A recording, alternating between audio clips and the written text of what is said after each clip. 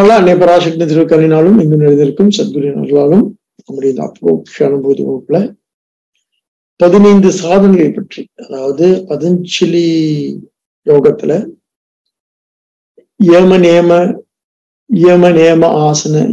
நியம ஆசன பிராணாயாம பிரத்யாகார தாரண தியான சமாதி அப்படின்னு 8 சாதனைகள் சாதனைகளுக்கு சொல்லப்பட்டிருக்கு. எப்படி ஒரு ஒரு இந்த நம்ம வாழ்க்கை நம்ம உலகில் சார்ந்து இருக்கு.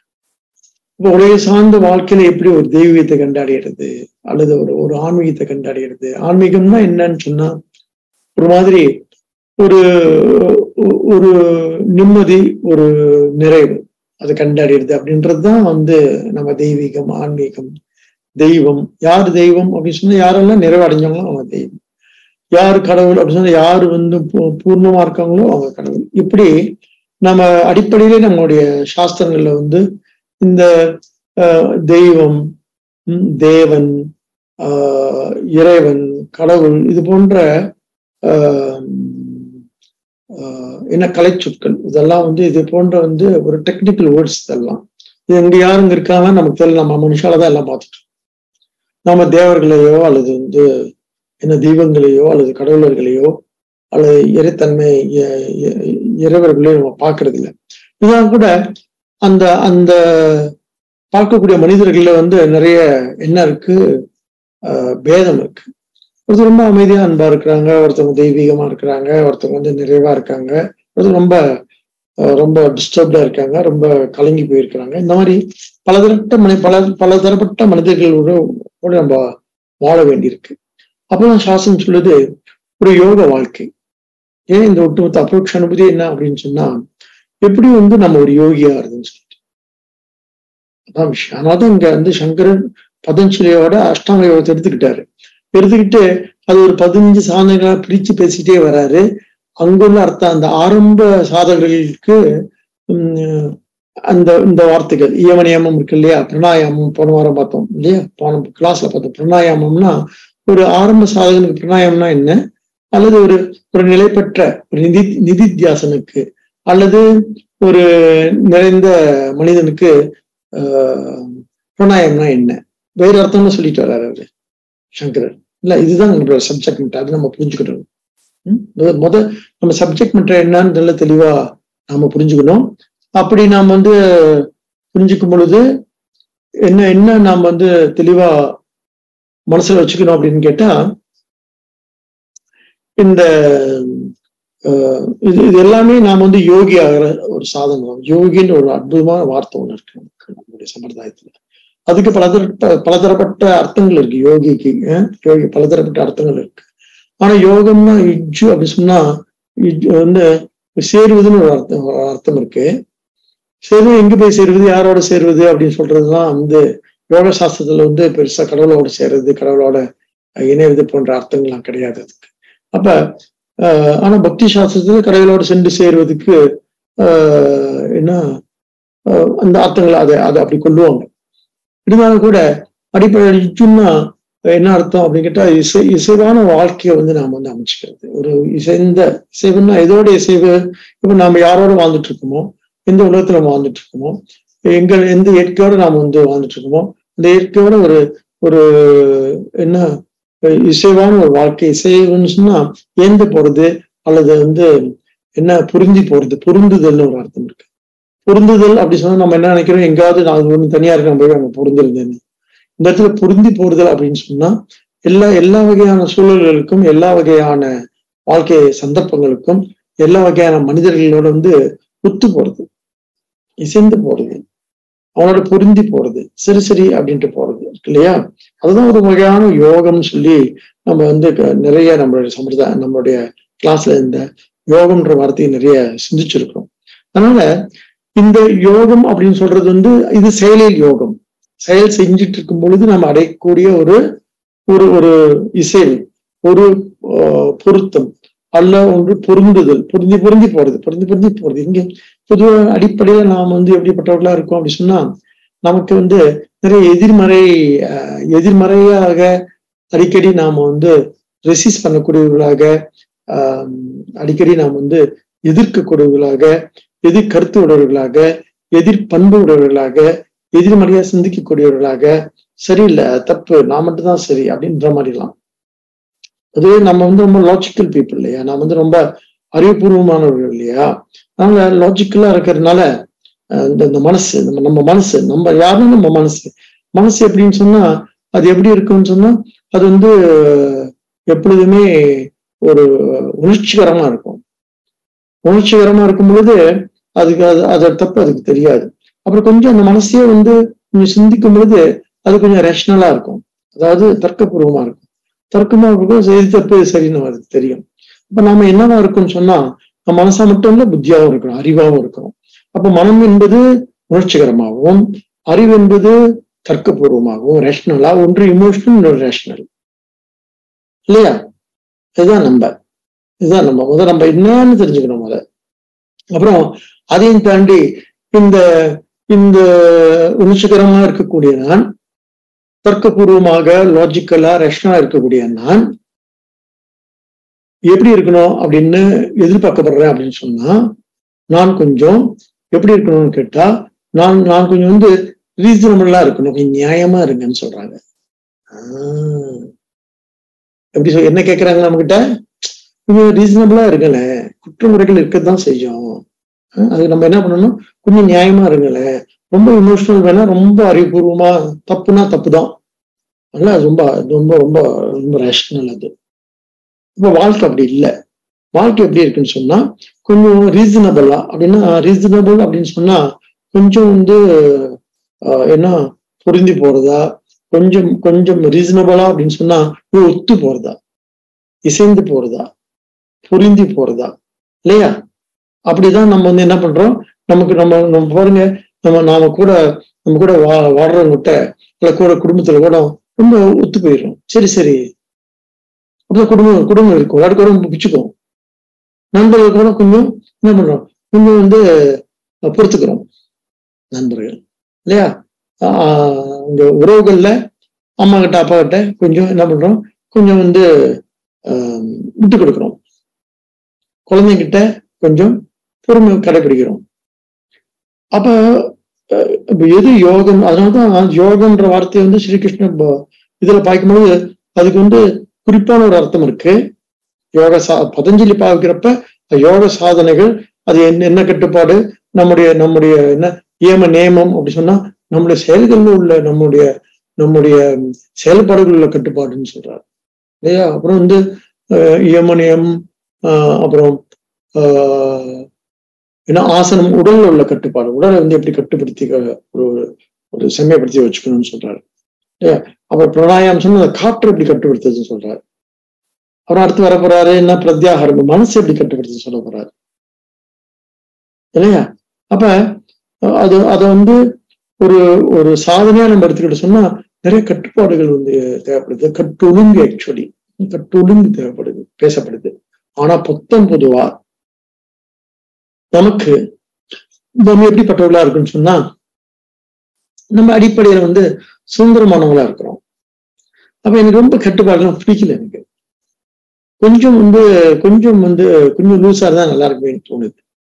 நிறைய என்ன விதிகள், நிறைய டூஸ் அண்ட் டோன்ட்ஸ், செய்ய வேண்டியது செய்யக்கூடாதது அப்படின்றத விட நான் என்ன செய்யலாம் நான் முடிவு பண்ணிக்கிறேன், நீங்க சொல்லாதீங்கன்னு சொல்றோம். குழந்தைகளோட வந்து நான் என்ன செய்யறது நான் முடிவு பண்ணிக்கிறேன், நீங்க சொல்லாதீங்க. ஸ்கூல் போறதா இல்லையா, நான் வேணா ஸ்கூலுக்கு போவேன், இல்லாட்டி போக மாட்டேன் அப்படின்னு குழந்தை கூட அடம் பிடிக்குது. அடிப்படையில நமக்கு இந்த கட்டொழுங்கு இருக்கான்னு கேட்டா அடிப்படையில மனிதனோட அடிப்படை இயல்பு என்பது சுதந்திரம் தான். ஆனா அந்த சுதந்திரத்தை தப்பா பயன்படுத்தப்பட்டா அவன் வந்து கெட்டு அழிஞ்சிருவான். அந்த சுதந்திரம் வந்து கட்டுப்படுத்தப்பட்டா அவன் நெறிப்படுத்தப்படுறான்.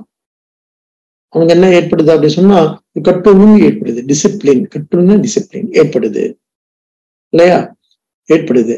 ரொம்ப கட்டுப்படுத்திட்டாலும் என்ன ஆயிடுது, அவனுக்கு என்ன ஒரு மன முறிவு ஏற்பட்டு அவனுக்கு வந்து என்ன டென்ஷன் வருது இல்லையா. ரொம்ப ரொம்ப கட்டுப்படுத்த சப்ரஷன் ஆயிடுது. அந்த வார்த்தை நாட்டுல ரொம்ப உணர்ச்சிகளை அடக்குதல், சப்ரஷன் ஆயிடுது. உணர்ச்சிகள் எதுக்குன்னா அது எக்ஸ்பிரஷன் தானே, வெளிப்படுத்துறது தானே, ஏன் இப்ப சப்ரஸ் பண்ண சொல்றீங்கன்னு கேட்கிறோம். சோ நம்முடைய வாழ்க்கையில வந்து இவ்வளவு சிக்கல்கள் இருக்கு, எவ்வளவு என்ன இருக்கு அப்படின்னு கேட்டா நல்லா பார்த்தோம் அப்படின்னு சொன்னா நமக்கு என்ன ஏற்படுது அப்படின்னு கேட்டா நமக்கு வந்து மெல்ல இந்த நம்மை பற்றி நிறைய கேள்விகள் ஏற்படுது. நான் ஏன் அப்படி இருக்கேன், நான் ஏன் அப்படி இல்லை, அவரையும் அப்படி இருக்காரு, நான் ஏன் அவரு மாதிரி இல்லை, இந்த மாதிரி நிறைய கேள்வி வந்துகிட்டே இருக்கு. அப்ப அதுல அப்புறம் அப்படி இருக்கும்போது அங்க என்ன ஏற்படுதுன்னா நம்மள செயல்படக்கூடியவர்கள் ஆனா செயலின்மை ஏற்படுது. செயலின்மை அப்படின்னா we fall into inaction ஏற்படுது. அப்புறம் வாழ்க்கையில பொருளின்மை ஏற்படுது, மீனிங்லெஸ்னஸ் ஏற்படுது. அதனால அது உள்ள வாழ்க்கை. அப்ப செயல்படுவதுதான் வாழ்க்கை. தொடர்ந்து நம்ம செயல்படணும். ஆனா அந்த செயல்ல வந்து எதை கண்டறியணும்னு சொன்னா செயல்ல ஒரு சமநிலை கண்டறியணும். அப்ப எது யோகம் சொன்னா சமத்துவம் யோக உச்சத்தை என்றார் பகவான் கீதையில. இல்ல, சமத்துவம் யோக உச்சது. செயல்கள்ல வந்து ஒரு சமநிலை அடையிறதுக்கு இல்லப்பா, அதான் யோகன்றாரு. அப்ப அந்த சமநிலை எப்படி அடையணும் சொன்னா அதுவும் பயிற்சியானதும் முயற்சியானதான் அடையணும். ஒரு பயிற்சி நம்ம பண்ணாதான் அது நம்மளால அடைய முடியாது. அதனால என்ன செய்யணும், பயிற்சியாலும் முயற்சியாலும் தான் அடைய வேண்டியிருக்கு. நாம இதை வேற வழிகள் இல்லை. எனவே சாஸ்திரங்கள் அல்லது பெரியோர்கள் என்ன பண்ணியிருக்காங்க, சில பயிற்சிகள் நம்ம கொடுக்குறாங்க. அப்படிப்பட்ட பயிற்சி தான் நம்ம யோக பயிற்சின்னு சொல்றோம். அது ஒரு அர்த்தம் யோகத்துக்கு இல்ல. அப்ப யோகம்னா என்ன, ஒரு சமநிலை அடையிறது. நிறைய அர்த்தங்கள் இருக்கு. நம்ம பகவான் ஸ்ரீ கிருஷ்ணனுடைய அர்த்தத்தை எடுத்துக்குவோம். யோகம்னா இந்த வாழ்க்கையில வந்து என்னுடைய விருப்பங்கள் மட்டும் முக்கியமானது இல்லை, மற்றவங்களுடைய எண்ணங்களும் மற்றவங்களுடைய அபிலாஷைகளும் வந்து கணக்கில் எடுத்துக்கொள்ள வேண்டும். அப்படி இருக்கிற பட்சத்துல நான் மட்டும்தான் சரின்னு சொல்ல முடியாது, என்னுடைய எண்ணம் மட்டும்தான் சரின்னு சொல்ல முடியாது. என்னுடைய விருப்பங்கள், என்னுடைய ஆசாபாசங்கள், என்னுடைய என்ன லைக்ஸ் அண்ட் டிஸ்லைக் மட்டும் முக்கியம் இல்லை, அவங்களுடைய விருப்பங்களும் வந்து நான் கொஞ்சம் இடம் கொடுக்கணும். அதனால நான் என்ன பண்ண வேண்டியிருக்கு, neither I could be very emotional about it, no I could be very rational about it, I need to be very reasonable. ஒரு முடிவுக்கு வர மாதிரிங்கள. அப்ப ஏறக்குறைய நம்ம யோகி ஆயிடுறோம்.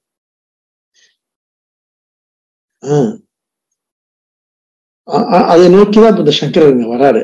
யோகத்தை அர்த்தம் சொல்லும் பொழுது எப்படி இது வந்து வெளியில மொத்தமிட்ட எப்படி நாம வந்து ஒரு என்ன ஒரு நியாயமா நடந்துக்கிறது, ரீசனபிளா நியாயமாக நல்ல ஒரு நியாயமான விலையை சொல்லுங்க, ப்ளீஸ் கிவ் அ ரீசனபிள் பிரைஸ்ன்றோம்.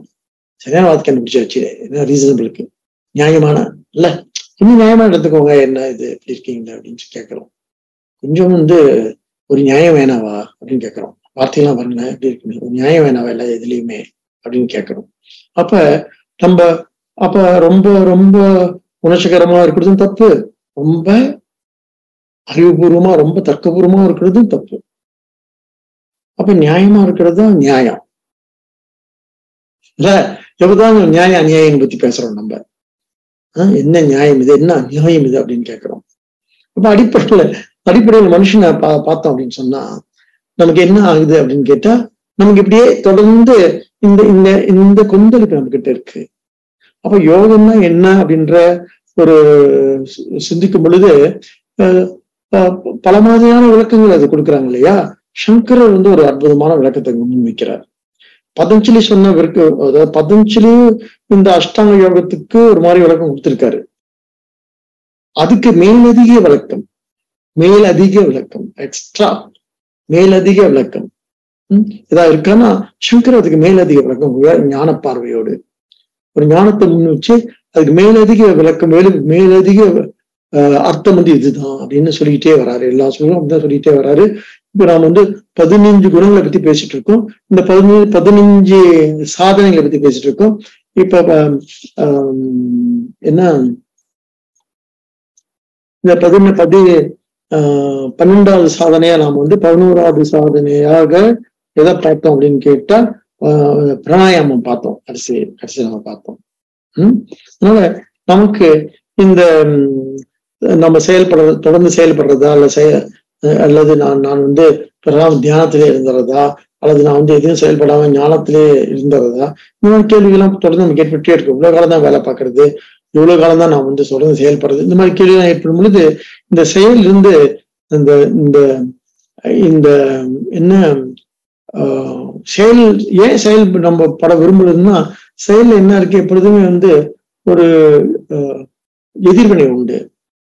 அந்த எதிர்வினை செயல்னா ரியாக்ஷன், ரெஸ்பாண்ட் சொல்றோம் இல்லையா. ஒரு செயல் அப்படி சொன்னா, ஒரு ஆக்ஷன்னா அதுக்கு ரெஸ்பாண்ட் உண்டு, அல்ல அதுக்கு வந்து ஒரு என்ன இருக்கு, ரியாக்ஷன் உண்டு இல்லையா. அந்த ரியாக்ஷன் எப்பொழுதுமே வந்து நம்ம எதிர்பார்க்கிற சமநிலையா இல்லை, எதிர்நிலையா கூட இருக்கும், எதிர்மறையா கூட இருக்கும், வெரி வெரி ஒரு நெகட்டிவா இருக்கும். So we may fall into negativities இல்லையா. அப்ப எதிர்மறை இல்லாத ஒரு குணம் நமக்கு அமையணும் அப்படின்னு சொன்னா, நமக்கு எது என்ன செஞ்சாலும் சரி சரி அப்படின்னு போன்ற ஒரு குணம் இருக்கு இல்லையா, அதான் எதிர்மறை இல்லாத குணம். A person without any negativities, அது எதிர்மறை குணங்கள் இல்லாம ஆகிறது. அது பெரிய விஷயம். அது என்ன ஞானத்துல என்ன சொன்னாலும் சரி சரி அப்படின்னு சொல்றது, பாப்போம்னு சொல்றது, தப்பா இருந்தா சரி சரி நம்ம திருத்தி அமைச்சுக்கலாம்னு சொல்லிட்டு, சரியா இருந்தா நம்ம அதை கடைப்பிடிப்போம் அப்படின்றத மாதிரி பண்ணலாம் அப்படின்ற மாதிரி. ஸோ அது அந்த அந்த இடத்துக்கு நாம் வர்றது ரொம்ப கஷ்டம்.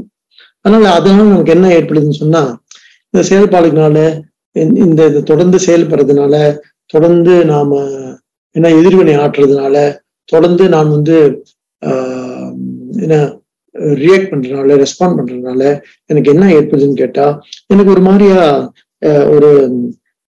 ஒரு மன சலிப்பு ஏற்படுது. கொஞ்சம் சலிப்பு, கொஞ்சம் என்ன கசப்பு, அப்புறம் கொஞ்சம் வெறுப்பு எல்லாம் வருது இல்ல. செயல் மேலேயும் வருது, செய்யற ஆள் மேலேயும் வருது. நமக்கு இதான வாழ்க்கை. நமக்கு தொடர்ந்து நம்ம எல்லாத்தையும் உருவாடிக்கிட்டே இருக்கிறோம். அப்படி என்ன அதனால நமக்கு துன்பம் துயரம்ன்றோம். இவங்களால துன்பம், இந்த செயல்னால எனக்கு துன்பம் இருக்கு, அப்ப அந்த செயலை விட்டுலாமான்னு பாக்குறோம் இல்லையா. அப்ப அதனால நமக்கு கொஞ்சம் விரக்தி ஏற்படுது, கொஞ்சம் தனிமை, கொஞ்சம் அருவறுப்பு, கொஞ்சம் அப்புறம் கொஞ்சம் வன்முறை, கொஞ்சம் கடுமையாயிருவோம். இப்படி பண்ணணும் இப்படி பண்ணக்கூடாது, வன்முறை வந்து அந்த இடத்துல வயலண்ட் ஆயிடுவோம் இல்லையா. அல்லது கருணையும் இருக்கும், இல்ல சரி ஏதாவது பண்ணிட்டு போங்க அப்படின்னு சொல்லிட்டு தய கருணை வரும். நம்ம தய கருணை எங்கேயோ பேக்கெட்ஸா கடவுள் இருந்து வருதுன்னு நினைச்சிட்டு இருக்கோம். பேக்கெட்ஸ் ஆஃப் கிரேஸ் அப்படின்னு சொல்லிட்டு ஃப்ரம் லார்ட் அப்படின்னு, இதெல்லாம் நம்மளோட கான்செப்ட் இல்லை. Packets of grace from Lord, love எங்கேயோ பகவான் வருதுன்னு நினைச்சிட்டு இருக்கோம். எந்த அன்பா இருந்தாலும், எந்த கருணையா இருந்தாலும், தயா இருந்தாலும் எல்லாம் நம்மகிட்ட தான் வரணும். நம்ம மனுஷோட தான் புழங்கிட்டு இருக்கோம், நம்ம கடவுள்கிட்ட புழங்கிட்டு இருக்கோம், மனுஷோட தான் புறம்பிட்டு இருக்கோம், புழங்கிட்டு இருக்கோம், புலம்பிக்கிட்டு இருக்கோம். சோ இதெல்லாம் ஒரு மாதிரியா நாம என்ன பண்ண வேண்டியிருக்கு, இதை வந்து அசிமுலேட் பண்ண வேண்டியிருக்கு, இது புரிஞ்சுக்க வேண்டியிருக்கு. அந்த பட்சத்துல நம்ம ஆட்களை புரிஞ்சுக்கிறோம். என்ன வரும், சரி அவங்களுடைய வரையறை இது, நம்ம அவங்களுக்கு இன்னும் கொஞ்சம் இடம் கொடுப்போம், வளர்க்கிறோம். நம்மளோட சேர்ந்து தானே இருக்கிறாங்க எல்லாம். ஆக்சுவலி ஒரு க்ரோயிங் டுகெதர், எல்லாருமே சேர்ந்து வளர்ந்துட்டு இருக்கோம். அதுக்குதான் ஒரு குடும்பம் தேவைப்படுது, அதுதான் ஒரு கூட்டம் தேவைப்படுது, அதுதான் ஒரு குழு தேவைப்படுது, அதுதான் ஒரு அமைப்பு தேவைப்படுது. டு க்ரோ என்ன சேர்ந்து வாழ்வதற்கு மட்டும் இல்லை, சேர்ந்து வளர்வதற்கும். ஆனா ஒரு குடும்ப அமைப்பு இருக்குன்னா, you should very happy that you got a family. நம்ம ஒரு குடும்பம் இருக்குன்னா நம்ம ரொம்ப சந்தோஷப்படணும். நமக்கு ஒரு குழு ஏற்படுச்சுன்னா, அதான் சத்சங்கம்னு சொல்றோம், நம்ம ரொம்ப சந்தோஷப்படணும். ஏன், சேர்ந்து வளர்றதுக்காக ஒண்ணு சேர்ந்திருக்கோம். அப்பப்ப சின்ன சின்ன கருத்து வேறுபாடுகள், சின்ன சின்ன என்ன கோபத்தாபங்கள், சின்ன சின்ன என்ன வருத்தங்கள், முரண்கள்லாம் ஏற்படும். That's part of the game.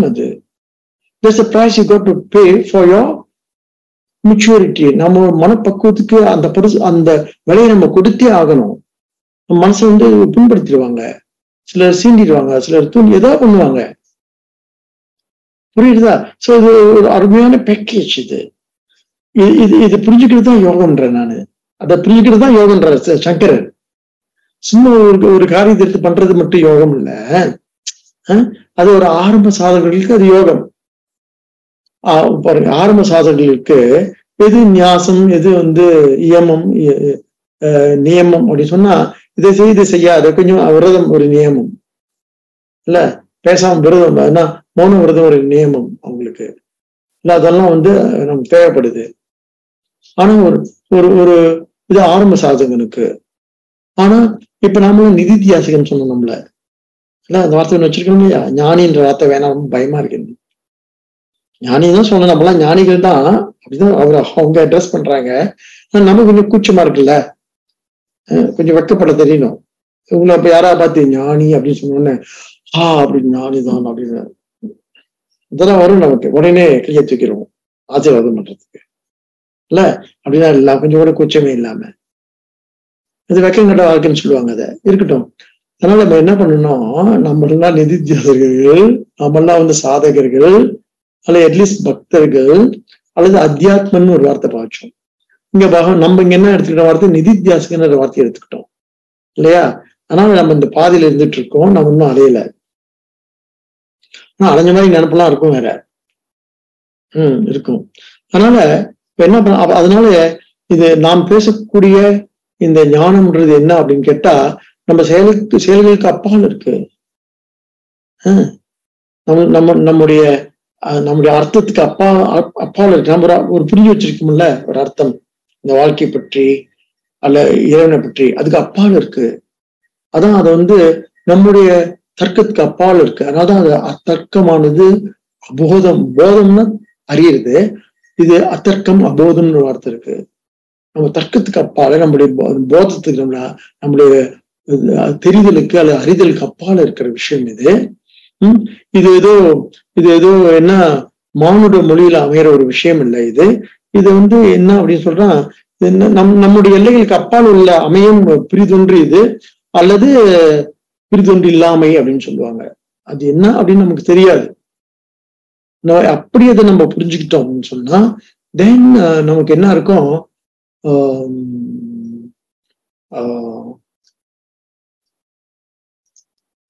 நமக்கு என்ன இருக்கும் அப்படின்னு சொன்னா, நாம இந்த பாதையில நாம வளர்ந்துகிட்டு இருக்கோம், நாம் நல்லபடியா பயணிச்சுட்டு இருக்கோம்னு தோணும் நமக்கு. அப்படிதான் அப்படி சிந்திக்கும் பொழுது ஆரம்ப சாதகர்களுக்கு சொல்லப்படுகின்ற சாதனைகள் இருக்குல்ல, என்ன நியமம் நியமம் பிரணாயாமம் சொல்லிட்டு, இப்ப ஆரம்ப சாதகர்களுக்கு பிரணாயம் என்பது மூச்சை உள்ளே இழுப்பது. இப்ப போன வாரம் பார்த்தோம் இல்லையா. இப்ப அடுத்த சாதனை 11வது சாதனை பிரணாயாமம் சொல்றாரு. இது பிரணாயாமம் அப்படின்னு சொன்னா, அந்த பிரணாயாமம் 3 கூறுகள் இருக்குன்னு பார்த்தோம்னா போனதுல என்னது, ரேச்சகம், பூரகம், கும்பகம்னு சொல்லிட்டு 3. இந்த பிரணாயம் மூச்சு உள்ள இருக்கிறது, மூச்சு உள்ள மூச்சு ரேச்சகம் அப்படின்னு சொல்றது என்ன, மூச்சு உள்ளே இழுத்து வச்சுக்கிறது. அப்புறம் அதை உள்ள கட்டுப்படுத்தி வச்சுக்கிறது கும்பகம். அவர் வெளியே விடுறது பூரக்கம் சொல்லிட்டு, இப்படி அதை ஒரு செயலா நாம செஞ்சுட்டு இருந்தோம். ஒரு ஆக்டிவிட்டியா. அது எப்படி இந்த பதஞ்சலி யோக சூத்திரத்துல இந்த மூச்சோடைய உள்ளே இழுத்து கொஞ்ச நேரம் அங்க வச்சு அப்புறம் மூச்சோட வெளியே விடுறது, வெளியே தள்ளுறது சொல்லுவாங்க. ஆனா இங்க சங்கரர் எது ரேச்சகம், உள்ளே உள்ளதை வெளியே தள்ளுதல் ரேச்சகம். பொதுவா நம்ம எது ரேச்சகம் சொன்னா, உள்ள இருக்கிறது வெளியே தள்ளுறதுன்னு சொல்றோம்ல ரேச்சகம். இங்க என்ன சொல்கிறார், உள்ள இருக்கிற காத்த உள்ள இழுக்கிறது பூரக்கம், வச்சுக்கிறது கும்பகம், வெளியே தள்ளுறது ரேச்சகம். அது பிரணாயாமத்துல இது ஒரு மெத்தட் சொல்லித்தராங்க. நீ அப்படி நம்ம நல்லா உள்ள இழுத்து அப்படியே தக்க வச்சு அப்புறம் நேசன் வெளியே விடுறதுலாம் இருக்குல்ல, இந்த டெக்னிக் இருக்குல்ல, இது ஒரு குரு ஒரு யோகி இருந்தாதான் நம்ம செய்யணுமே தவிர நம்ம பாட்டுக்கு உள்ள எடுத்துட்டு வெளியே விட தெரியாட்டியா பயன்படுத்தி. சில பேர் இந்த மாதிரி இது தப்பா செஞ்சு சிலருக்கு என்ன தேவையில்லாத பிரச்சனைகள்லாம் ஏற்பட்டு இருக்கு. என்ன தூக்கம் வராம போறது, அல்லது தலைவலிக்கிறது, இந்த மாதிரி நிறைய பிரச்சனைகள் ஆளா இருக்கிறாங்க. நரம்பு பிரச்சனைகள், இல்ல மனப்பிறகு, திடீர்னு மூக்குல ரத்தம் வர்றது, இதெல்லாம் நடக்குது. சோ அந்த மாதிரி இதெல்லாம் நமக்கு தெரியாட்டி இப்படி செய்யாம அது எப்படி வேற மாதிரி புரிஞ்சுக்கலாம். ஏன்னா எல்லாருக்குமே இதெல்லாம் செய்யணும்னு ஆசை இருக்கு. அதனால இது எப்படி புரிஞ்சுக்கலாம் அப்படின்னு கேட்டா, இங்க சொல்றார் வேதாந்தத்துல அல்லது ஞான யோகத்துல ரேச்சகம் என்றால் உள்ளே வெளியே தள்ளுதுன்னா என்ன அர்த்தம்னு சொன்னா, இந்த உலகம் பொய் என்று நீக்குவது, தள்ளுவதே ரேச்சகம் என்றார். பாருங்க எங்க வர்றார் சங்கரர். ரேச்சகம்னா உள்ள இருக்கிற இதுல எடுத்துட்டீங்க, அப்ப என்ன காத்திருக்காங்க? கார்பன் டை ஆக்சைடு இருக்கும். அது வந்து வெளியே தள்ளும் பொழுது உள்ள இருக்க பிராணவாயு, வெளியே தள்ளுறது கரிமல வாயுன்னு சொல்லுவாங்க இல்லையா? அப்ப என்ன சொல்றாரு? அது வெளியே தான் தள்ளணும். ஆனா வேதாந்தத்துல எது எது நஷேதனம் பிரபஞ்சஸ்ய ரேச்ச காக்கிய சமீரன பிரம்மை வாஸ்மீதிய விருத்தி பூரக்கம் வாயு ரிரீதிகி 119 ஸ்லோகம். அப்ப எது ரேச்சகம்னா அந்த உலகமே பொய் என்று நீக்குவதே ரேச்சகம். நம்ம என்ன சொன்னோம்? நம்மளோட பதஞ்சலி வியோகசத்துல எது ரேச்சகம்? உள்ளே இழுத்த பிராணவாயு உள்ளே பண்ணணும், என்ன ஆயிரும்? கரிமல வாயு கார்பன் டை ஆக்சைடா மாறிடும். அதை வெளியே தள்ளுவது ரேச்சகம்னு சொன்னோம் இல்லையா? இங்க சொல்றாரு நஷேத. நஷேதம்னா என்ன? நம் பிரபஞ்சத்தையே நிஷேதம் பண்றது இருக்கு இல்லையா, நீக்கிறது இருக்கு இல்லையா, அதுதான் ரேச்சகம். பாருங்க அர்த்தம் என்ன சொல்லு. பிரபஞ்சம் இல்ல, உலகம் போய் உறவுகள் பொய்ன்றாங்க இல்லையா? அப்ப அந்த உலகம் இருக்கு இல்லையா, உலகம் வந்து என்ன ஒண்ணும் பண்ண முடியாது.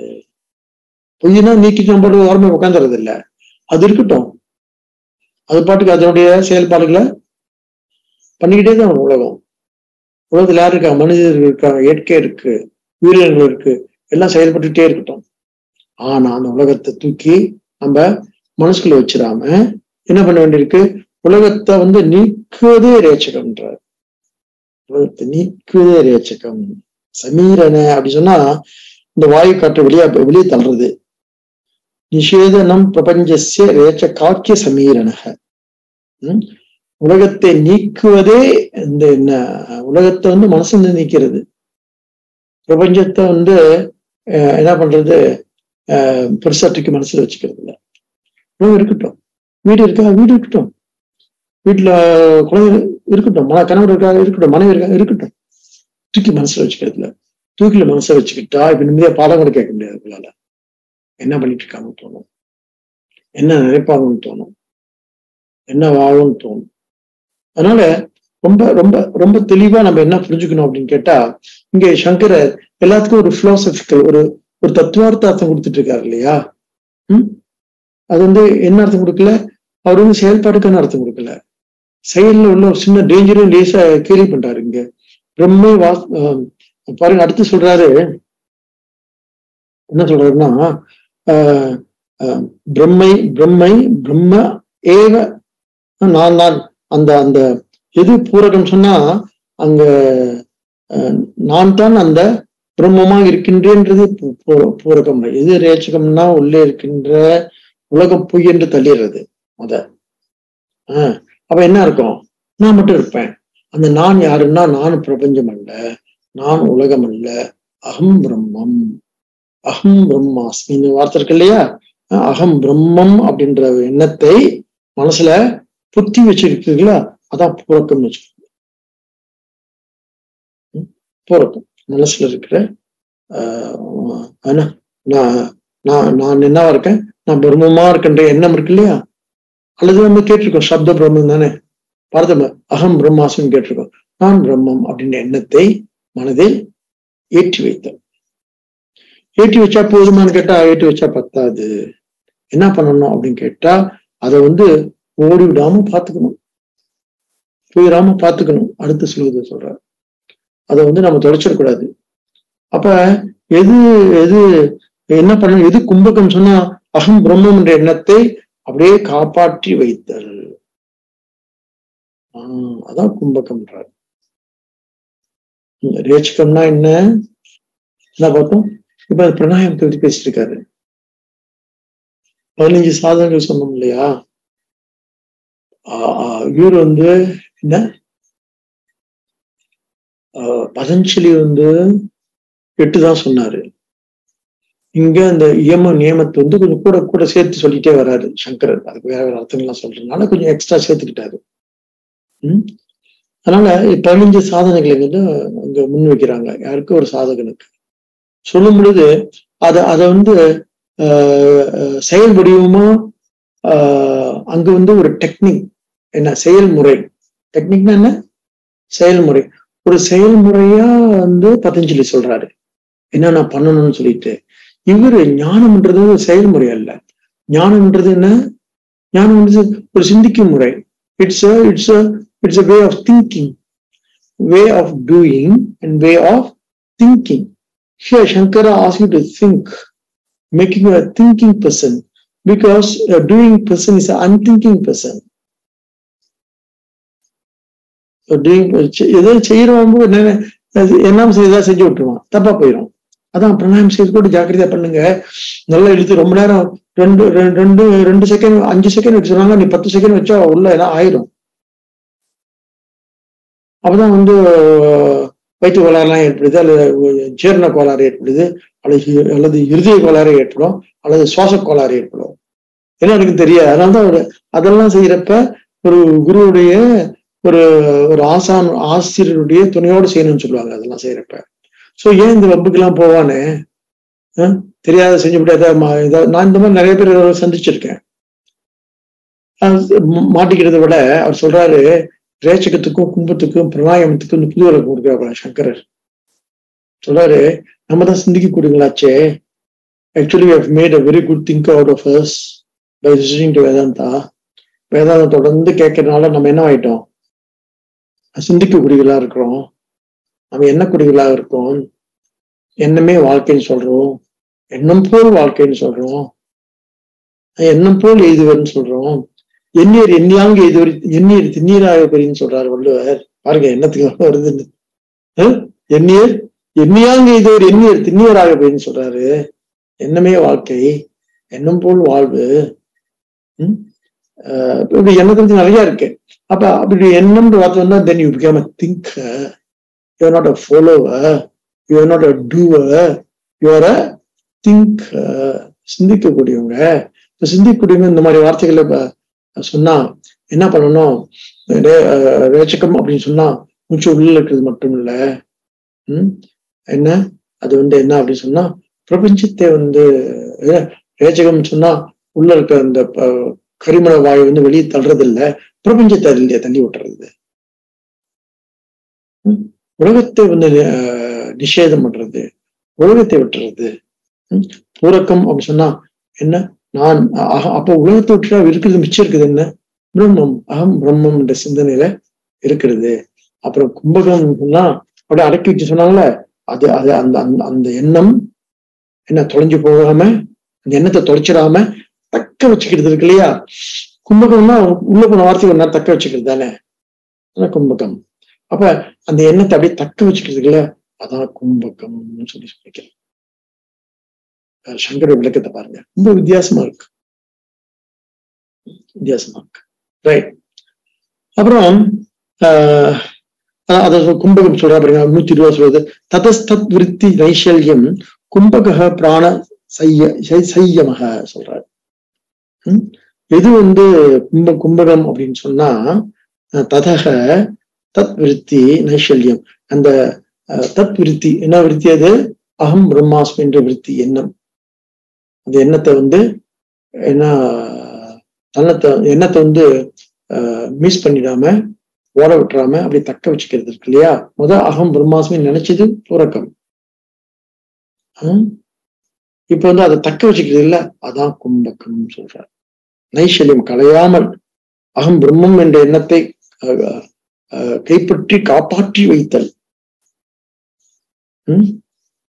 ஞானிக்குதான் சொல்லப்படுகின்ற, இதுதான் ஞானிக்கு சொல்லப்படுகின்ற பிராணாயாமம். நமக்கு எது பிராணாயாமம்னு சொன்னா, ஒரு நிதித்தியாசனுக்கு, ஒரு அத்தியாத்மிக்கு, ஒரு பக்தனுக்கு எது நிதித்தியாசனம் சொன்னா, இந்த எண்ணத்தை எப்பொழுதுமே என்ன இருக்கணும், என்ன நடந்தாலும் என்ன பிரம்மன்ற ஒரு எண்ணம் வந்துட்டா சரி, என்ன எது நடந்தாலும் பிரம்மத்துக்குள்ள தான் நடக்குது. அது எப்ப தப்பா இருக்காது. சரி சரி அப்படின்னு போனோம் இல்லையா, சரி சரின்னு போடுறதுக்கு நமக்கு இந்த மாதிரியான விருத்தி, என்ன விருத்தி, அகம் விருத்தி பிரம்ம விருத்தியா மாறாட்டி, நான் எனக்கு எப்படி இப்படி நடக்கலாம், எனக்கு எப்படி என்ன எப்படி நீங்க பேசலாம், என்ன எப்படி நீங்க இப்படி கேட்கலாம், எனக்கு எப்படி இப்படி நடக்கலாம், why me why not him அப்படின்லாம் கேள்வி வரும் இல்லையா. அப்ப அதுக்கு என்ன சொல்றாரு, அடுத்து சொல்றாரு, அயம் சாப்பி பிரபுத்தானாம் அஜ்ஞானாம் கிராண பீட்டனம் சொல்கிறார். எது அஜ்ஞானிக்கு மூச்சு காற்றை அடித்து பிடித்து தொல்லைப்படுத்துவதுதான் சொல்றாரு. ஒரு ஒரு அஜ்ஞானிக்கு தான் மூச்சை காத்து வந்து பிடிச்சி உள்ள அழுத்து தக்க வச்சு அப்புறம் வெளியே விடுறது. அஜ்ஞானிக்கு தான் வந்து மூச்சு காற்று இந்த பயிற்சி எல்லாம். ஞானிக்கு வந்து இது அந்த பயிற்சி எல்லாம் தேவையில்லைன்றாரு பாருங்க. கேள்வி பண்றாரு. அஜ்ஞானிக்கு எது பிராணாயாமம் சொன்னா காணப்பீட்டனம்ன்றாரு. மூச்சை காற்றை பிடித்து தொல்லைப்படுத்தி தொந்தரவு பண்ணி அது உள்ள வச்சு வெளியே ஏற்றுறதற்கு வெளியே ஆக்குறதற்கு இல்லையா, அதுதான் வந்து அஜ்ஞானிக்கு வந்து பிராணாயாமம். ஞானிக்கு எது பிராணாயாமம் அப்படின்னு சொன்னா, ஞானிக்கு எது பிராணாயாமம் சொன்னா பிரபஞ்சத்தை நீக்குதல், அகம் பிரம்மம் என்ற எண்ணத்தை ஏற்றுதல், அதை தொடர்ந்து தக்க வைத்துக் கொள்ளுதல், பூரக்கம் ரேச்சகம் கும்பகம்னு சொல்றாரு. என்ன பிராணாயாமத்துக்கு ஒவ்வொரு பெரிய விளக்கம் சொல்லி அப்புறம் ஆனா பை நேச்சர் இது வந்து இப்ப மற்றவங்க இது சில பேர் வந்து இந்த பிராணாயாமம் செய்வாங்க. சரிதான். பிள்ளைங்க வந்து இப்ப ஸ்கூலுக்கு கட்டாயம் நீ போகணுன்றது தப்பா சரியா? சரிதான், குழந்தைக்கு அது சரிதான். அப்படியே ஸ்கூலுக்கு போக மாட்டான். ஆனா யாருக்கு அது தப்பு? படிக்கிறப்ப நம்ம எப்படி இருக்கிறோம், பிரைமரி படிக்கிறப்ப சின்ன குழந்தையா செகண்டரி ஸ்கூல் படிக்கிறப்ப கட்டாயம் இந்த டிசிப்ளினை ஃபாலோ பண்ணி தான் ஆகணும். எப்ப ஸ்கூல் போகணும்? 7 மணிக்கு 6 மணிக்கு எழுந்திரிக்கணும், 7 மணிக்கு ஸ்கூல் போகணும் இல்லையா? போய் தான் ஆகணும். வேற என்ன, அது கட்டாயம் தான். ஆனா யாரு கட்டாயம் இல்லை? இப்ப பிஹெச்டி படிச்சுட்டா ரிசர்ச் பண்றேன்னு வச்சுக்கோங்களேன், 7 மணிக்கு போனோமா? எனி டைம் போகலாம், எப்ப நம்ம ரிசர்ச் பண்ணிட்டு இருக்கலாம். யாருக்கு? For qualified student, researcher, master student, PhD student, you have to follow all this discipline. அதே விஷயம்தான். ஒருத்தவங்க ஃபாலோ பண்ணணும், இன்னொருத்தவங்க ஃபாலோ பண்ண வேண்டியது இல்லை. ஸோ ஒரு சாதகன் ஃபாலோ பண்ணணும், ஒரு நிதித்தியாசகர் is free to do what he wants to do when he wants to do. எப்போ செய்யணுமோ அப்ப நான் செஞ்சுக்குவோம். இந்த வித்தியாசம் இருக்குல்ல. இப்போ நான் உடனே ஜபம் பண்ணணுமா? ஜபம் இன்னைக்கு வந்து மற்ற வேலை இருக்கு, அதை பண்ணிட்டு இருக்கேன். அந்த வேலை பண்றதே ஜபம் தான். இந்த வேலை பார்க்கறதே எனக்கு பூஜை தான் அப்படின்னு ஒரு தெளிவு வந்துருச்சுன்னு வச்சுக்கோங்களேன். அப்ப ஐயோ இன்னைக்கு மந்திரம் சொல்லேன்னு இந்த வருத்தம் வராது. ஐயோ நீ காலைல எழுந்துச்சு வந்து பூஜை பண்ணலேன்னு தோணும். ஒரு பக்கம் சலம் பூவோடு மறந்தறியேன், தமிழ் ஒரு இசைப்பாடல் மறந்தேன் ஒரு பக்கம். அது யாருக்கு? அது சாதகனுக்கு. இது யாருக்கு? இது நிதித்தியாசனுக்கு. நமக்கு அந்த விதம் நமக்கு தெரியணும். அப்ப நம்ம சாதகர்களா நிதித்தியாசனா தெரியணும் நமக்கு. இப்ப யாருக்கு விதிகள், யாருக்கு வந்து அவிதி, விதிகள் இல்லை அப்படின்னு சொன்னா, ஞானிக்கு விதிகள் இல்லை, அஜ்ஞானிக்கு விதிகள் உண்டு. அதனால ஆனா இதுல நிறைய நமக்கு குழப்பம் உண்டு. எனக்கு பாருங்க, பையனுக்கு வந்து சாமி அப்படின்னாங்க, என்ன இல்ல யாரோ சாப்பாடு எடுத்துட்டு இருக்காங்க, எடுத்துட்டாங்களா? சாமிக்கு இன்னும் வைக்கலன்னு. சாமிக்கு வைக்கலையா? அப்புறம் வந்து நம்ம எடுத்து சாப்பாடு சாமிக்கு வைக்க கூடாது இல்லையா? எடுத்தது யார் எடுத்திருப்பாங்க? யாரோ சாமியை தான் எடுத்துருக்காங்க. இன்னொரு சாமி எடுத்திருக்கு, அதுவும் சாமி தான், இதுவும் சாமி தான், பரவாயில்ல எடுத்து வைக்கல. ஏன்னா அதுவும் எடுத்தது சாமி தானே. ஆமா, எங்களுக்கு சந்தேகமா இருக்கு, சாமி தான் எடுத்திருக்கணும். அப்படியா? அப்ப சாமி எடுத்தா அதுவும் சாமி, அப்ப நானும் எடுக்கலாம், நீ இருக்குங்க. ஏன் நீ ஆசாமி? ஆசிரமத்துல நிறைய சாமி இருக்கு, அந்த சாமி வந்து யாருக்கு தெரியாம எடுத்துட்டு போயிருக்கு. சாமி என்ன பண்ணுது? யாருக்கு தெரியாம வந்து சாப்பாடை எடுத்துட்டு போயிடுது. எடுத்துட்டு போயிட்டு உடனே இப்ப சாப்பாடு எடுத்திருக்கு, இந்த சாப்பாடு சாமி கொண்டு வைக்கலாமா வேணாமான்னு கேக்குறாங்க. எடுத்தது சாமியா இருந்தா வைக்கலாம், ஏன்னா அதுவும் சாமி இதுவும் சாமி தானே. இப்ப அவனும் நினைச்ச கூடாது அப்ப நம்மளும் சாமி தான் அப்படின்னு முதல்ல போட்டு சாப்பிட்டுட்டு அப்ப சாமி புரியுதா? அது இப்ப கொஞ்சம் நடந்துச்சு, கொஞ்சம் நடந்துச்சு. ஒரு பூஜை நடந்துட்டு இருக்கு இங்க வெளியே, சாப்பாடு எடுத்துட்டு இருக்காங்க, அழகா சமைச்சு வச்சுட்டு போயிருக்காங்க, போட்டு சாப்பிட்டு இருப்பாங்க இல்லையா, எடுத்துட்டாங்க. எடுத்தது சாமி எடுத்திருக்கு. எத்தனை சாமி தெரியுது ஆசிரமத்துல, இங்க எந்த சாமின்னு தெரியல எனக்கு. அப்புறம் கண்டுபிடிப்போம் நாங்க போய், அது இருக்கட்டும் சொல்றேன். அவன் போய் எடுக்கிறவன் சொல்றான், சாமி சாப்பாடு எடுத்திருக்கு, இந்த சாமி சாப்பாடை வந்து நம்ம சாமிக்கு வைக்கலாமா அப்ப வேணாவா? அப்ப என்ன அப்ப நமக்கு சாமிக்கும் ஆசாமிக்கும் வித்தியாசம் இருக்கு. சாமிக்கும் வித்தியாசம். இந்த சாமி சாப்பிட்டாலும் ஒன்றுதான், அந்த சாமி சாப்பிட்டாலும் ஒன்றுதான். எல்லாம் சாமி தானே அப்படின்னு அவனுக்கு விளங்கல. விளங்குற இருப்பான ஆசிரமத்துல, விளங்குற ஆசிரமத்தை இருப்பாங்க என்ன, ஃப்ரீயா வெளியிருப்பாங்க. விளங்காதவங்க ஆசிரமத்தில் இருப்பாங்க. ரைட். ஆக இதுதான் விஷயம். யார் செய்யலாம் யார் செய்யக்கூடாதுன்னு சொல்லிட்டு இப்ப இந்த விஷயத்தை ஒரு சிந்திக்கும் பொழுது ஆதிசங்கரன் என்ன செய்யறாரு, யாருக்கு விதிகள்னா சாதகனுக்கு விதிகள், நிதிதாசனுக்கு விதிகள் கிடையாது.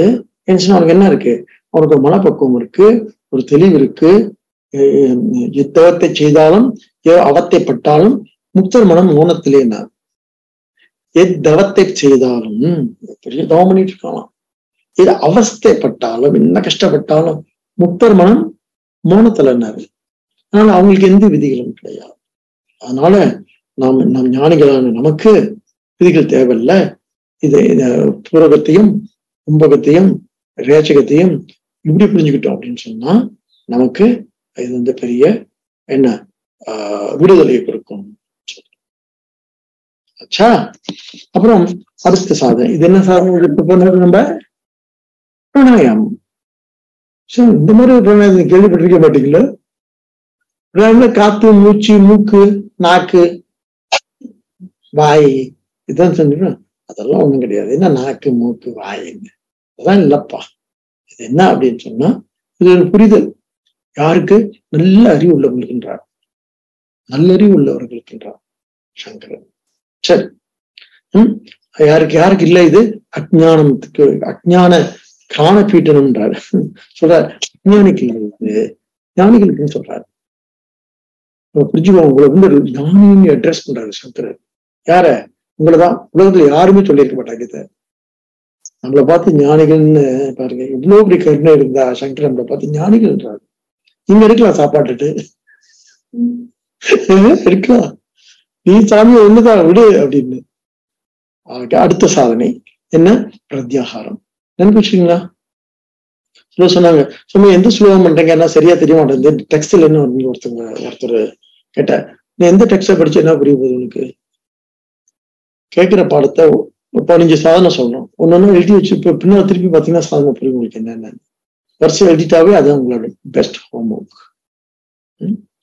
அதனால இப்ப நம்ம பண்றது வந்து பிரத்யாகாரம், பிராணாயாமம் முடிச்சிட்டோம். என்னென்ன முடிச்சிருக்கோம்? யமம், நியமம், ஆசனம், பிராணாயாமம் 4 முடிச்சிருக்கோம். ஆனா அது எத்தனை சொன்னாரு அவரு? 2 சொல்லிட்டு வர்றாரு. அதனால இப்ப வந்து 12வது சாதனையான பிரத்யாகாரம். சரி, பதஞ்சலி வந்து பிரத்யாகாரத்தை என்ன சொல்றார்? பதஞ்சலி பிரத்யாகாரத்தை என்ன சொல்றாரு அப்படின்னு பாக்கணும் நம்ம. இப்ப பதஞ்சலி பிரத்யாகாரத்தை வந்து என்னன்னு சொன்னா இந்திரிய நிகிரகம் அப்படின்னா நம்முடைய புலன்கள் இருக்குல்ல, அதுக்கு வந்து சில கட்டுப்பாடுகள். கண்ணு பார்க்காம இருக்கிறது, காது கண்ணு கண்டதெல்லாம் பார்க்காம இருக்கிறது, காது கேட்காம இருக்கிறது, வாயை சாப்பிடாம இருக்கிறது, அந்த இந்த தமம் சமம் சொல்றோம் இல்லையா, தமம் சொல்றோம் இல்லையா, கட்டுப்பாடு. என்ன பார்க்கலாம் என்ன பார்க்கக்கூடாது, என்ன கேட்கலாம் என்ன கேட்கக்கூடாது, என்ன பேசலாம் என்ன பேசக்கூடாது, என்ன உள்ளெடுத்து என்ன எடுத்துக்கூடாது, அதெல்லாம் இருக்கு இல்லையா, அதான் பிரத்யாகாரம். இந்திரிய கட்டுப்பாடு, இந்திரிய நிகிரகம், புலன் கட்டுப்பாடு. சரி, எதை கொடுக்கலாம் எதை கொடுக்கக்கூடாது, எவ்வளவு உணவு கொடுக்கலாம் அந்த உடம்புக்கு, எவ்வளவு ஆகாரம் கொடுக்கலாம், அதை கொடுக்காம இருக்கிறது இருக்கு இல்லையா, ரொம்ப கொடுக்காம இருக்கிறது, அதான் விரதம் சொல்றோம் நம்ம. இதைதான் நம்ம பிரத்யாகாரம் சொல்றோம். தமக இந்திரியங்கள் கட்டுப்பாடு. அல்லது பொதுவா நமக்கு வந்து பாத்தீங்கன்னா, பொதுவா நமக்கு என்ன ப்ராப்ளம்னா, யானையை பார்த்தீங்கன்னா சாப்பிட்டுட்டே இருக்கும். அது சாப்பாடு கட்டுப்பாடே கிடையாது யானைக்கு. நம்ம ஊரும் சாப்பிட்டாதான் முடியும். நம்ம போடுற புல்லு, நம்ம போடுற இது அதுக்கு பத்தாது இல்லையா. அந்த மாதிரி இல்லாம எவ்வளவு சாப்பிடணும், எப்படி சாப்பிடணும், எவ்வளவு பேசணும், எவ்வளவு பார்க்கலாம், அப்படி எதை பார்க்க கூடாது, எவ்வளவு கேட்கலாம், எதை கேட்கக்கூடாது அப்படின்றதுக்கு அதான் பிரத்யாகாரம். பிரத்யாகாரம்னா என்ன? இந்திரிய கட்டுப்பாடு, புலன் அடக்கம், தமம் அப்படின்னு அர்த்தம். இன்னொரு வார்த்தையில் சொன்னான். பாருங்க, அது வேறமான ஒரு விஷயத்த வந்து வேறொரு கலை சொல்ல வச்சிருக்கு, டெக்னிக்கல் டேர்ம் வச்சிருக்கு. தமம் சமம் இருக்குல்ல, தமம் சமம் உபரத்தி திதிக்ஷா ஸ்ரத்தா சமாதானம்னு வச்சிருக்கு இல்லையா? அந்த மாதிரி இங்க பதஞ்சலி யோகத்துல பிரத்யாகாரம்னா இந்திரிய கட்டுப்பாடு வேதாந்த சொல்லக்கூடிய தமத்துக்கு சமமானது. ஆச்சா, சரி. ஏன்னா உடனே நம்ம கனெக்ட் பண்ணிக்கணும், அப்பதான் கரெக்டா சப்ஜெக்டை புரிஞ்சுக்க முடியும். சரி, அப்ப இப்ப இது வந்து பதஞ்சலி சொல்லக்கூடிய பிரத்யாகாரம், இந்திரிய கட்டுப்பாடு. அளவா சாப்பிடுறது, அளவா பேசுறது, அளவா பாக்குறது, அளவா முகறது, அளவா என்ன தூங்குறது, எல்லாத்தையும் ஒரு அளவு. அது இங்கே ஞானிக்கு எது பிரத்யாகாரம்? நிதித்தியாசம்னு வச்சுக்கோ அந்த வார்த்தை. ஞானி ஞானி ரொம்ப பேருக்கு வந்து என்ன ஆயிடுது, ஒரே நினைப்பா போயிடுது. என்னத்த பண்ண. அதனால ஞானிக்கு எது பிரத்யாகாரம்? பாருங்க, நாம ஒரு பொருளை சாப்பிடுறோம் வச்சுக்கோங்க, அதுதான் பிரம்மம்னா அந்த பொருளையே பிரம்மமா பாக்குறது இல்லையா?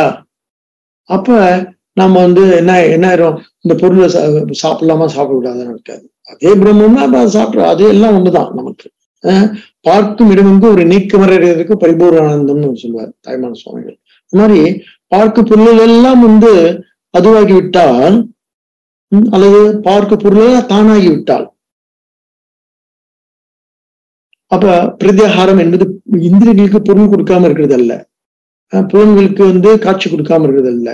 எதை பார்த்தாலும் அது பிரம்மன் தான், யாரை பார்த்தாலும் அது கடவுள் தான், எதை பார்த்தாலும் அது தெய்வம் தான் அப்படின்னு நமக்கு ஒரு எண்ணம் வந்துச்சு, ஒரு ஒரு ஒரு ஒரு நிலைப்பாடு வந்துச்சுன்னு வச்சுக்கோங்களேன், மனசுக்கு ஒரு புரிதல் ஏற்பட்டுச்சுன்னு வச்சுக்கோங்களேன், அதுதான் ஞானிக்கு பிரத்யாகாரம். அப்ப we don't choose to do things, we don't choose to eat things. என்ன இருக்கோ அது சாப்பிடுறது. நமக்கு என்ன இருக்காது, we don't have any complaints, புகார்கள் இருக்காது எது மேலேயும். யாரை பார்க்கணும் யாரை பார்க்க கூடாது, இங்க நமக்கு தெரியாதவங்க வராங்க, நமக்கு சாய்ஸ் இருக்கக்கூடாது. இல்ல நீங்க எதுக்கு வந்தீங்க இங்க, வராதிங்கன்னு சொல்ல முடியாது. பார்க்கும் இடமுங்க ஒரு நீக்க வர இருந்திருக்கும் பரிபூர்ண ஆனந்தம். சோ ஞானிக்கு வந்து எது பிரத்யாகாரம்னா தன்னையே எல்லா இடத்திலும் பார்த்தல். என்ன, எவ்வுயிரும் தன்னுயிரை மற்ற உயிரை தன்னுயிர் போல நினைத்தல், எவ்வுயிரிலும் தன்னை பார்த்தல். இந்த ஒரு பெரிய நிலை அது. இருந்தாலும் ஏறக்குறைய நம்ம வந்து அதை எப்படி புரிஞ்சுக்கணும் அப்படின்னு சொன்னா, we don't exercise choice. யாரை பார்க்கலாம் யாரை பார்க்க கூடாது, யார்கிட்ட பேசலாம் யார்கிட்ட பேசக்கூடாது, யார்கிட்ட உருவாடலாம் யார்கிட்ட உருவாடக்கூடாது, சாய்ஸே இல்லாம என்ன பிகமிங் சாய்ஸ்லெஸ், தேர்வு இல்லாம இருக்கு, தெரிவு இல்லாம இருக்கிறது. அப்ப என்னாச்சு, அதான் ஞானிக்கு பிரத்யாகாரம். இப்ப என்ன சாப்பிடலாம், கோழி தட்டுல வச்சுட்டாங்க, சாப்பிடலாமா கேட்டாங்க. இல்ல சொல்லலாமா, சாப்பிட்டு பழக்கம் இல்லை, நான் சாப்பிடுறது.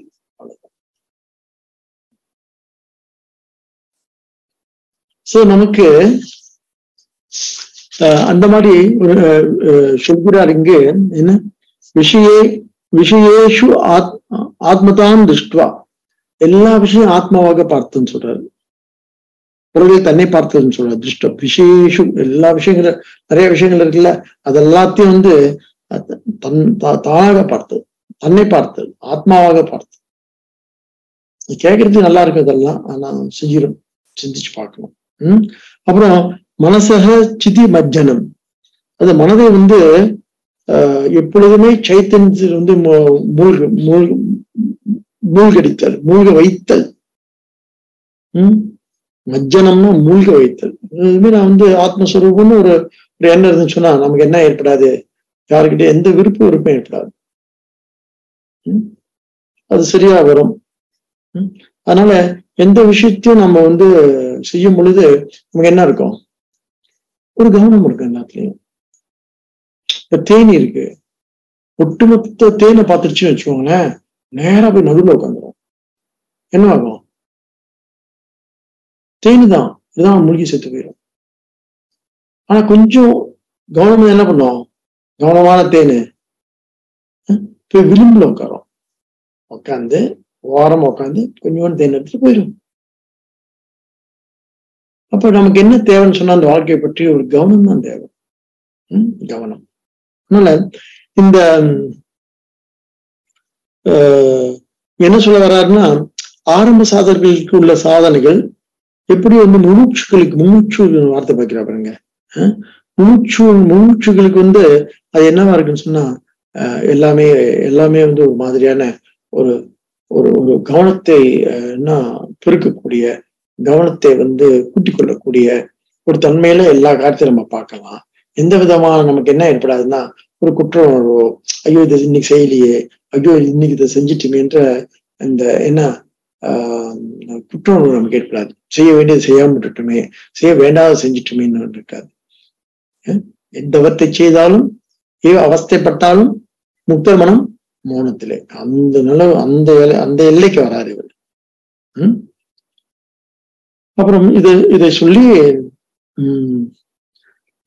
12வது சாதனை பிரத்யாகாரம் சொல்லி முடிச்சு, அடுத்து 13வது சாதனை 122வது பாடல் கொஞ்சம் எல்லாத்தையும் முடிக்க போறோம். எத்திர எத்திர மனோயாதி பிரம்மணஸ்தத்ர தர்ஷனாத் மனசோ தாரணம் செய்வ தாரணா சா பிரமாதான்னு சொல்றார். என்ன சொல்கிறார்? எது தாரணைன்னு சொன்ன, இப்ப தாரணா அடுத்த வார்த்தை இருக்கு இல்லையா, என்ன அந்த 8 கொஞ்சம் மனப்படமா தெரியணும். இயமம் நியமம் ஆசனம், இயமம் நியமம் ஆசனம் பிராணாயாமம் பிரத்யாகாரம். அது பிரத்யாகாரம் முடிச்சுட்டு என்ன இருக்கு? தாரணான்னு ஒண்ணு இருக்கு, கேள்விப்பட்டிருக்கேன். தாரணா அப்படிதான் தியானம் சமாதி இருக்கு. இங்க வந்து தாரணா 13வது சாதனையா சொல்றாருங்க. தாரணா அப்படின்னா என்ன அர்த்தம் சொன்னா, இப்ப கொஞ்சம் முந்தி பிராணாயாமத்துக்கு என்ன சொன்னாரு? பிராணாயாமத்தை மனசை வந்து உள்ள வச்சுக்கிறது, காத்த உள்ள வச்சுக்கிறது. என்ன நான் எது வெளி தள்ளுறது? பிரபஞ்சத்தை வந்து நீக்குதல். பிராணாயாமத்தை ரேச்சகம். அப்புறம் பூரகம் என்ன? பூரகம் வந்து அகம் பிரம்மம் அப்படின்ற எண்ணத்தை வந்து எண்ணத்தில் இருத்தல். எது கும்பகம்? அந்த எண்ணத்தை தக்க வைத்தல். பார்த்தோம்ல அர்த்தம். அது இங்க என்ன சொல்ல, எது தாரணா தக்க வைத்த இந்த எண்ணத்தை உள்ள ஒரு எண்ணம் வந்துருச்சு இல்லையா? அகம் பிரம்மம் அப்படின்னு ஒரு எண்ணம் வந்துருச்சு இல்லையா? நான் என்னவா இருக்கேன், நான் பிரம்மமா இருக்கேன்ற ஒரு அறிவு வந்துருச்சு இல்லையா நமக்கு? அந்த அறிவை வந்து தொடர்ந்து அதை வந்து அந்த அறிவு எதுக்குன்னு சொன்னா, அந்த அறிவு எனக்கு எதுக்குன்னு சொன்னா, நான் விடுதலையானவன் அப்படின்ற ஒரு பேருண்மை அடையிறதுக்கு. நான் வந்து என்ன முமுட்சுன்னு எனக்கு பேரு, மோட்சத்தை விரும்புவோன்னு பேரு.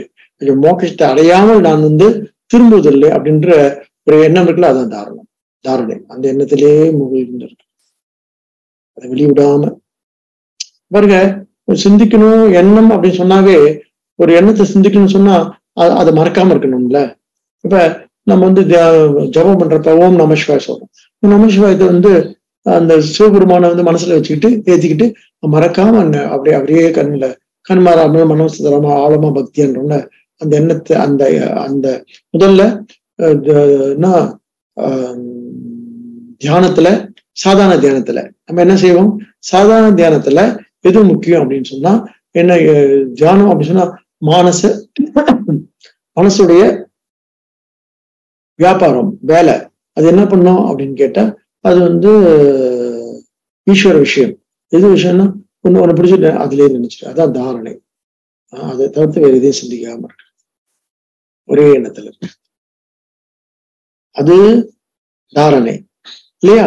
புதுவான அர்த்தம் இது, பதஞ்சலி சொல்ற அர்த்தம் இது, சங்கர சொல்ற அர்த்தம் இது. அப்ப இப்ப நிதித்தியாசம் எது தாரணா அப்படி சொன்னா, நிதித்தியாசம் எதெல்லாம் எதை நினைச்சாலும் என்னது, அது பிரம்மன் தான். அங்க ஒரே நண்பர்கிட்ட சொல்லல, அங்க என்ன இருக்கணும்? சிவசிவனா சிவதான் இருக்கணும், கிருஷ்ணா கிருஷ்ணா அப்படின்னு ஒரு உள்ளாங்களோட நிற்பார், அவதான் இருக்கணும். இங்க யாரை பார்த்தாலும் கிருஷ்ணா தெரியணுமா? யாரை பார்த்தாலும் அம்பாவா தெரியணுமா? என்ன இன்னும் லைட்டை பார்த்தாலும் என்ன தெரியணுமா? ஜோதியா தெரியணுமா சிவபெருமான். அப்ப எதை பார்த்தாலும் அதுதான் அப்படின்ற ஒரு ஒரு ஒரு நிலை இருக்குல்ல, அதுதான் ஒரு நிதித்தியாசனுக்கு தாரணைன்றார். அங்க பதஞ்சலிக்கு எது தாரணை? ஏதாவது ஒரு எண்ணத்தை தக்க வைக்கிறது தாரணை. எனக்கு என்ன வேணும்? எனக்கு நிம்மதி வேணும், எனக்கு அமைதி, எனக்கு நிறைவு, அப்படியே தக்க வச்சுக்கிறது. இங்க எதை ஒரு எண்ணத்தை தக்க வச்சுக்கிறாங்க, அது தாரணா இல்ல. ஒரே எண்ணத்தில் இருப்பது தாரணை. ஆனா நிதித்தியாசனுக்கு ஒரு எண்ணம் இல்ல. எந்த எண்ணம் வந்தாலும் துணியை உட்கார்ந்து இருக்கும், இது ஒரு எண்ணம் வருது, அதுவும் பிரம்மன் தான். இன்னொரு எண்ணம் வருது. எத்தனை எண்ணம் வந்தாலும் அது ஈஸியா சொன்னி, இது நல்லா இருக்கு கேட்கறது. எனக்கு கோடிக்கணக்கான எண்ணங்கள் வந்துட்டே இருக்கு. அப்ப அப்படியே ஈஸியா போச்சு. கஷ்டப்பட்டுல ஓம் நமச்சிவாய கிருஷ்ணா ஹரே ராம ஹரே ராம், அப்பா போர் அடிச்சு போய் எத்தனை நாளைக்கு தான் உட்கார்ந்து இருக்குது, எத்தனை மணி நேரம் உட்கார்ந்து இருக்கு, ஹரே ராம ஹரே ராம் சிவசிவான்னு சொல்லிட்டு. இது நல்லா இருக்கேன்னா இப்ப கேட்கறதுக்கு நல்லா இருக்குல்ல, கேட்கறதுக்கு நல்லா இருக்கு. உண்மை என்ன அப்படின்னு கேட்டா, எல்லாத்தையும் கிருஷ்ணனா பாக்குறது கஷ்டம். அந்த பொருள் எனக்கு என்ன வந்துடும்? ஆசை. அந்த எண்ணம் மேல என்ன வந்துடும்? செய்தது அப்படி செஞ்சு பார்ப்போம் அப்படின்னு என்ன வந்துடும்? அதுக்கு என்ன வேணும்? அதுக்கு பெரிய தன்னடக்கமும் ஒரு பெரிய என்ன இந்திரிய அடக்கமும் புலனடக்கமும் தேவை நமக்கு.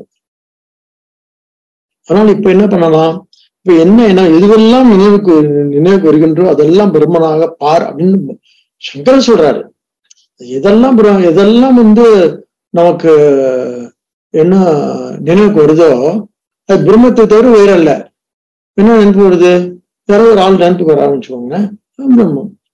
பிடிக்காத ஒரு அம்மா நின்று நிற்கிது வச்சுக்கோங்க, முன்னுக்கு நமக்கு வரும்ல, இது பேர் நிக்குது பாருங்க எரும மாடு அப்படின்னு தோணும்ல, அந்த எரும மாடும் பிரம்மம் அப்படின்னு என்ன தோண்டுவோம். அப்ப நமக்கு என்ன ஆயிடுது? அப்ப நமக்கு எல்லாவற்றையும் பிரம்மத்தை பார்க்கக்கூடிய ஒரு மனப்பக்குவம், அது ஒரு ஒரு ஒரு பெரிய மன அறிவு தெளிவு. அதுதான் என்ன ஒரு நிதித்தியாசனுக்கு தாரணா அப்படின்னு சொல்லி முடிக்கலாம். ஓகே, அப்புறம் தாரணை பிறகு என்ன இருக்கு? தியானம் இருக்கு, அப்புறம் சமாதி இருக்கு. இப்பயே கொஞ்சம் பேர் எல்லாம் சமாதிக்கு போயிட்டாங்க. அதனால ஓகே, நான் ரொம்ப நாளாச்சு பாடலாம் கேட்டு, அதனால எல்லாருக்கும் கொஞ்சம் களைப்பா இருக்கும் கேட்க. நம்ம தொடர்ந்து சிந்திப்போம். நன்றி, வணக்கம், அறிவோம், தர்ச்ச.